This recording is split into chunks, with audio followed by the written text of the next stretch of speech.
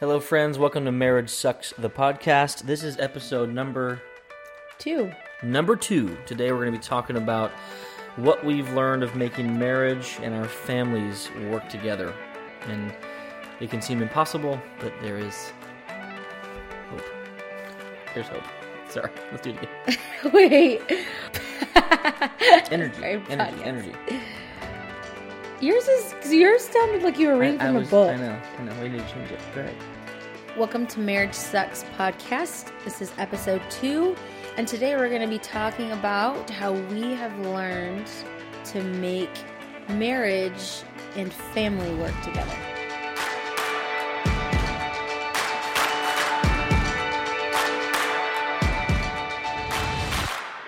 And actually, we're going to focus on a scripture kind of throughout today's episode. It's found in Ephesians 5. Here we go. For a man who loves his wife actually shows love for himself. No one hates his own body, but feeds and cares for it, just as Christ cares for the church. And we are members of his body. And the scriptures say, a man leaves his father and mother and is joined to his wife, and the two are united into one. This is a great mystery, but it is an illustration of the way Christ and the church are one. So Abby and I both love our families. I think that we grew up in different homes. Again, I grew up in a very quiet, controlled environment, and Abby did not. Abby's idea of control is just not yelling at people. Oh. Your family's idea. No, Andy thinks we yell. You do yell. Well, if we're upset, but I think... No, even if you're happy, you yell. No. Andy was introduced to our family by sitting around a table eating dinner, and everyone's talking over each other, but that's just the way we communicate. There are several conversations happening at the same time, and to Andy that would be yelling. Wait, when you raise your voice to talk, you're yelling. That was my normal. No, I'm saying when you raise your voice at a dinner or anything, that's yelling. Okay. You just don't think it's yelling because it's not fighting. Well, we're not fighting. I didn't say you were fighting. I said you were yelling. And you were yelling. Friends, they were yelling. The first time I even met Abby's family, we started dating. Now, we have a longer story I'm sure we'll get into later. But when we actually started dating and it was official, we were dating, the very first weekend, I actually was introduced to more than just your parents and siblings who I had known from the church we were at. I picked a great weekend, you guys. It was a family reunion weekend. And I show up, and Abby says, just meet me at this house. And I thought it was just a friend's house. I thought we were just going to go and hang out. I ended up going into the backyard and realizing I was surrounded by people. I had no idea who they were. Abby's family is in the pool, hanging out. There's people yelling. I guess they're just talking over each other, but they're just yelling about chicken and eating. And it was crazy. It was so different from what I was used to growing up, and it was very strange. It was a lot of Mexicans. It was a lot, which I love Mexican people, but it was like, oh gosh, this is family now. It scared me a little bit. Yeah, so we are very different when it comes to our immediate families, and well, I have a small family. I mean, when we first met and were dating, it was my parents and my sister and her husband.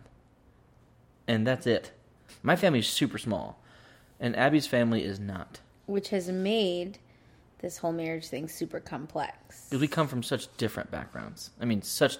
So, honestly, back to that scripture, we really have had to live that out and figure out, how do we become one?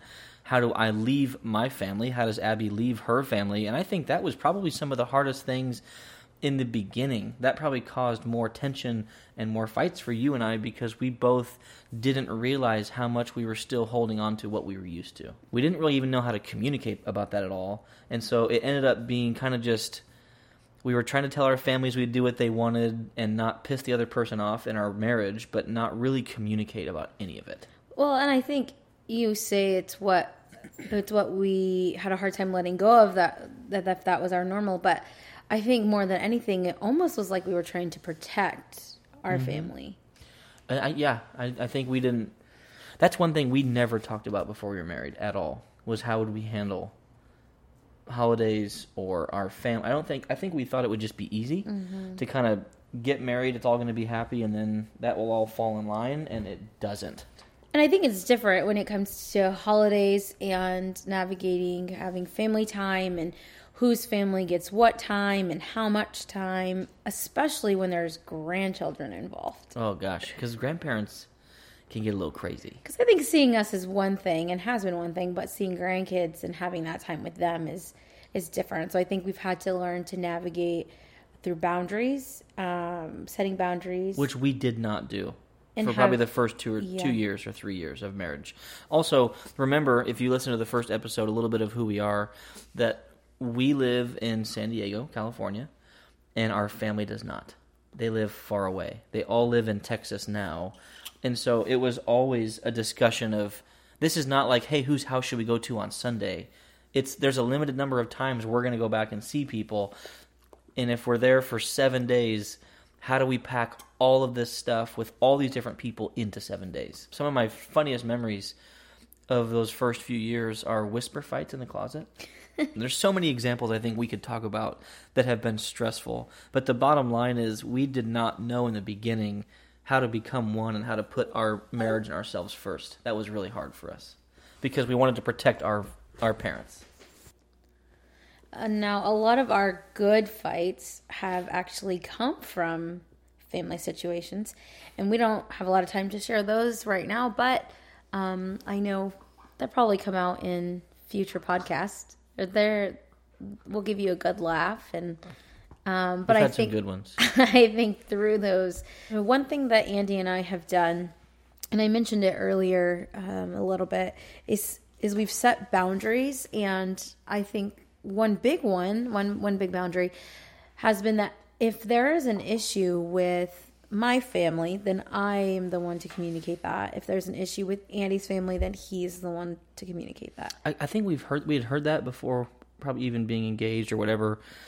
I thought, okay, that's good advice, but it's not like super important. I think we learned through a lot of rough situations, it's very important well, that doesn't mean that we don't communicate between you and I about what we feel and if we're frustrated or whatever the thing is, but it means after we've come to a decision, after we've come to an understanding about how we feel about the situation, it's up to that person to go and talk to them. Or even if we're together, it's that one person who's leading the conversation. I think what I've had to learn, and I think what we've had to learn together, is really just to be open and learn how to communicate with each other about how we really feel, about how something really affects us. Or even though it is family and it can be so sensitive, and that's okay that family is so good and loving, but you will disagree at times. I will think, I don't want them to parent my kids that way. I will think any number of things, and talking it out with you, it really kind of comes to the surface. Is this a valid thing? Is this a real feeling? Is this just something that bothers me that we should let go? I think we can really help each other to figure out what we really need to do, but it has to be from a place of mutual understanding, and it has to come through solid communication, which I think as you hear these podcasts, you'll probably hear me say that more and more, that everything I'm learning comes down to breakdowns in communication, not being open, not clearly articulating what you think or how you feel. It's really just a foundational piece that I think especially with families, we've just seen it go poorly, and it's because we weren't open. Somebody didn't want to hurt someone's feelings, and so they didn't open up and share the whole thing, or whatever the case is. That's a huge deal. Yeah, in turn, that helps us make the decision together. One other boundary that we've created is if we're going to let anyone down, it's not going to be Andy or I. We wouldn't let each other down. If we're going to let anyone down, it would be another family member or someone else that is involved versus letting each other down.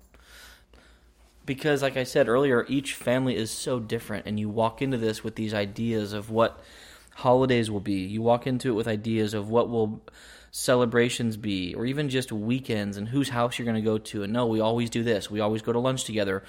And those things are so good, but you have to realize that when you get married, you're starting over, and it doesn't mean all of those things will continue. So wrapping up, I think what we can take away from this, communication is key, and compromise is key, and setting up boundaries to not let each other down. Communication is key, letting the other person into how you're feeling, what you're thinking, being honest, being vulnerable. The next one would be compromise and understanding that there are things that your family probably has done for years, but when you have your own family and you're married and you have your own kids, the reality is it is about your family. It is no longer about your extended family.